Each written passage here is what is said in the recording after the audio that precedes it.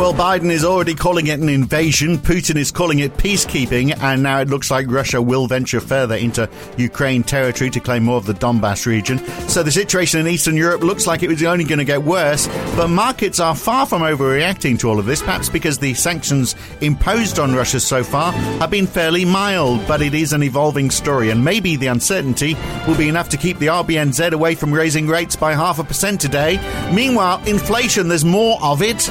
What's it done to Australian wages? We'll find out today. It's Wednesday, the 23rd of February, 2022. It's the morning call from NAB. Good morning.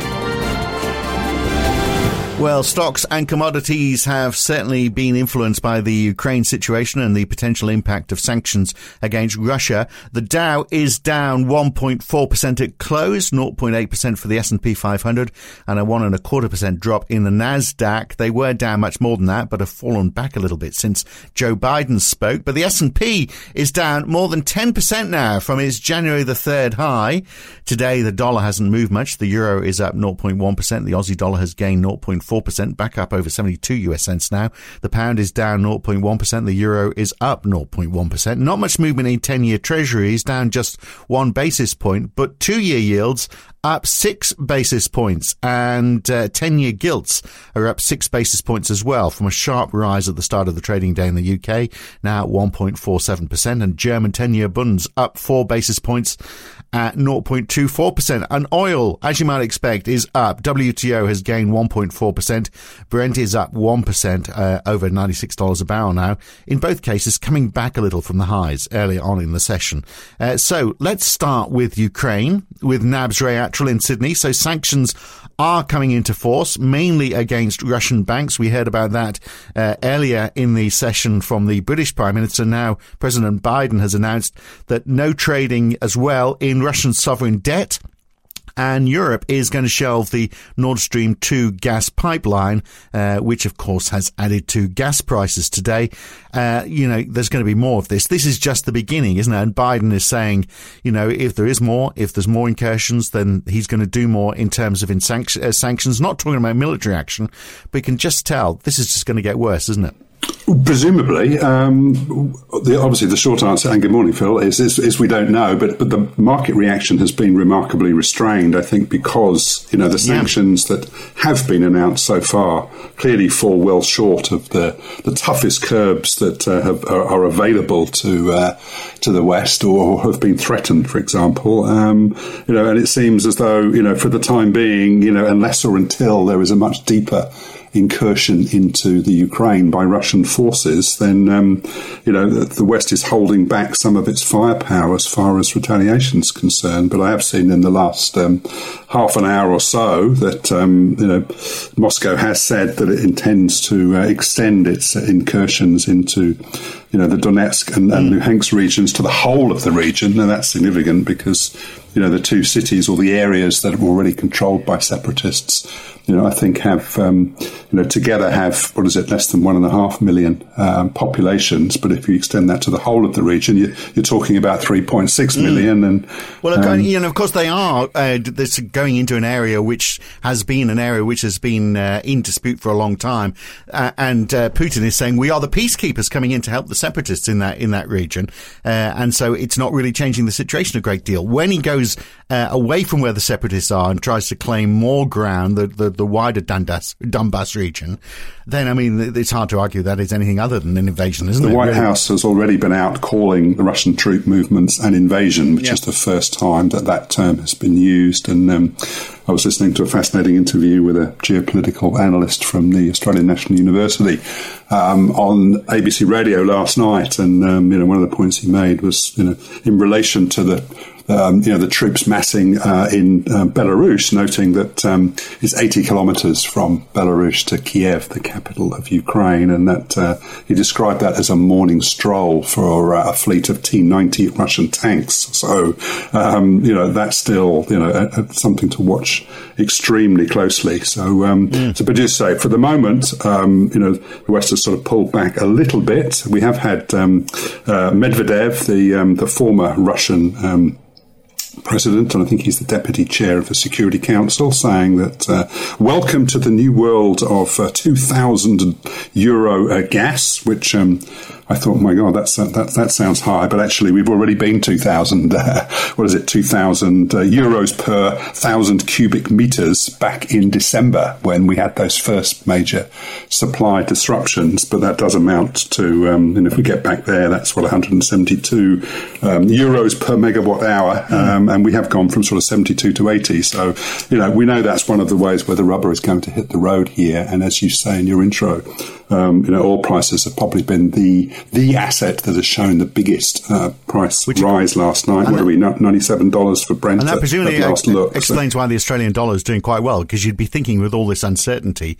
I mean, it's curious that we're not seeing much movement in currencies, but normally you'd expect the Aussie dollar would be taking a bit of a hit, but it's on the rise this week. Well, that's right. But two things, I guess. One is that risk sentiment maybe hasn't as yet been hit as hard as you would expect. But certainly yesterday, I think there was a fair bit of head scratching going on during our time zone that we had seen.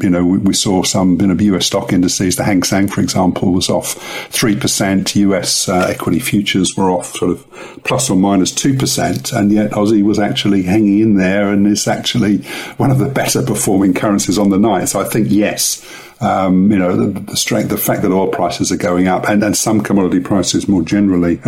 Rodrigo was reminding me yesterday that, in terms of the significance of Russia in global commodity markets, it's not just about oil and gas. They supply, 45% of the world's palladium, 15% of platinum, 8% of oil, 9% of gold, 5% of nickel, 5% of wheat, 4% of aluminium, 3% of coal, take your pick. So, if we are going to see either embargoes on the export of those goods, then, there may be broader terms of trade impacts as far as Australia that could be positive, but we're also speculating to what happens in practice. Do a lot of those commodities actually, does China become the primary buyer, for example, and do they end up on global markets through some other circuitous route? And worth remembering that when China stopped buying Australian coal, a year or so ago, Australia managed to find alternative markets for that coal, and and overall exports haven't been adversely affected, and we've had positive price effects as well. So I think there is a little bit of that, but we shouldn't get carried away, because ultimately, I think if we see a much deeper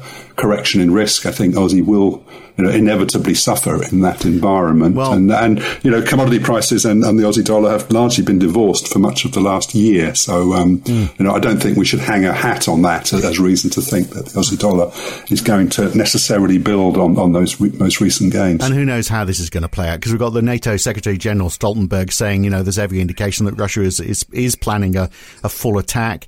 We've got, if you watch RT and get the propaganda from the other side, I mean, they really are saying, we are the peacekeepers. And Putin, if you believe the surveys like the Yuri Levada Analytical Center, he's got an approval rating of 70%. Now, maybe, spurious statistics, or maybe that's the case. I mean, certainly I've spoken to Russians who say, well, he's enormously popular because he's done so much for the country. So is this going to damage him? And probably not if he's showing strength. And on the other side, how united are NATO going to be if some NATO members are feeling the hurt from sanctions more than others through increased fuel costs? I mean, it's a complex web, isn't it? We'll have to see how it plays out. Absolutely. Aside from Eastern Europe, let's get on to other stuff. The data around COVID recovery has been okay, hasn't it? If we look at the US services PMI, we saw it for Europe yesterday, and then overnight, the services PMI has gone from 51.2 to 56.7 in February. Manufacturing from 55.5 to 57.5. These are much higher than expected. Although, of course, as we said yesterday, strong PMIs can add to more inflation pressure. In which respect, note that the prices charged component of those market PMIs was at record highs. So, I think that's one of the points. And if you look at the front end of the US curve, for example, we've actually seen a reversal of the setback that we saw in front end yields, because I think the realization is that to the extent we're going to see higher oil and commodity prices, it's going to add to inflation pressures. But the evidence is already that price pressures are already building or showing no meaningful signs of yet of falling back, and that's the message from those those PMI numbers, isn't it? Yeah. And the other thing to note is that we've certainly been flagging the extreme weakness that we've seen in the likes of the University of Michigan Consumer Sentiment Index in recent months. But we had the Conference Board's measure out last night, and that hasn't shown nearly the scale of the decline. It was 110.5, a little bit stronger than expected, and down only modestly from a downward revised December reading. So at the moment, it's still the case that you say the economy looks in reasonably rude health, and let's say with no sign of price pressures going down. At the moment, these geopolitical strains aren't doing anything to really detract from expectations of what central bank policymakers are likely to be doing in the next little while. Yeah, well, it's going to create an interesting situation, isn't it? If inflation is driven more by commodities than anything else, what impact is that monetary policy going to have? House prices also on the rise, of course, 18.8% year on year, the highest since 1987 in the United States. And in Europe, also strong numbers. The IFO business climate up from 96 to 98.9. Expectations up from 95.8 to 99.2. If it wasn't for that inflation word and that Ukraine word, there'd be an awful lot of confidence in the markets right now, wouldn't there? I mean, they are two very big ifs, of course. Well, no, absolutely. And again, one of the conversations that that Gavin and Riga and myself are having is that were it not for the Russia-Ukraine situation, the building evidence both in terms of Eurozone recovery or the potential for recovery once some of these Russia-Ukraine concerns do fall back a little bit, if they indeed do, and the changing messaging that's already coming from the European Central Bank is very, very fertile ground for a significant uplift in the euro exchange rate. So at the moment, the economic evidence and the signalling from the ECB is certainly pointing to a positive story for the euro, but we all know why that's being held back just for the moment. So talking about inflation, Australia's wage price index for Q4 today, somewhere between 2.4 or 2.5% is the expectation. That's very low, isn't it? If you look at the UK, for example, I mean, pay growth there is 4.2%. We're way down. No, absolutely. So, and obviously the market, I think, is probably braced for a surprise to the upside there. But say, talking to Tapas and our economists, I mean, this is a fairly slow-moving beast, and you've got the sort of the dragging anchor, if you like, of wage settlements that are the result of sort of enterprise bargaining agreements that can only sort of roll every 2 to 3 years. Or there will be a little bit of an uplift from some increases there that were held over from Q3 to Q4. But also, public sector wages have been running well below private sector wages, so that's also been holding things back. So, but we are expecting an uplift. But as you say, to sort of 2.4 on headline and maybe 2.5% for private sector wages. So, that is, the RBA is still saying that we think that wages growth will get maybe to 2.75 by the end of the year, and we clearly see some upside risks to that. But if the numbers come in close to expectations, I think the RBA is going to feel vindicated that it can continue with its patient approach to policy, at least for the time being, or until or unless it gets some more significant upside surprises, either on the wages front or simply on sort of headline CPI. So, and certainly we're saying that the risks are, that the RBA is subject to some potentially significant upside surprises relative to its latest forecast. But that's a story for another day. But it's certainly a different scale of problem, isn't it, faced by many other parts of the world. We get Q4 construction work done as well. So the first of the partial indicators for GDP.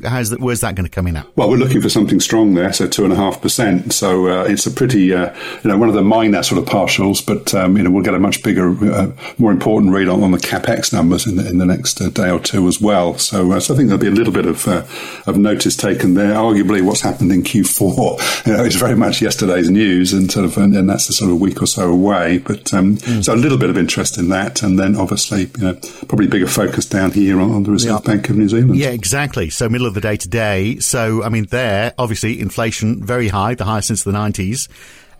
So the question is, are they going to go for a 0.5% interest rate rise?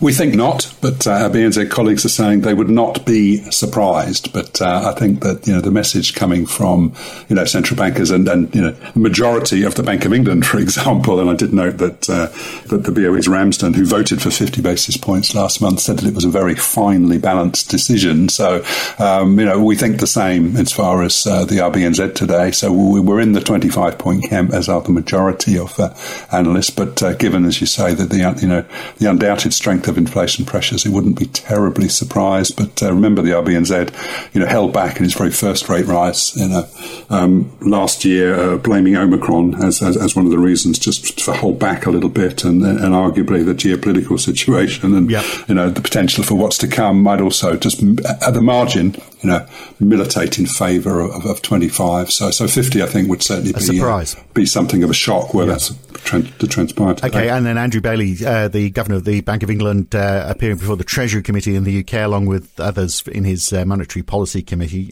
So it'll be interesting to see what they say on their interest rate rise. We haven't really got time to talk about it, but anyway, all eyes are going to be on Ukraine today, aren't they? So maybe we should look in that direction. Indeed. Good to talk, Ray. Catch you again soon. Thank you. Well done. Cheers, Phil. And that's it. That's the morning call for this Wednesday morning. I'm Phil Dobbie for now. Back again tomorrow morning.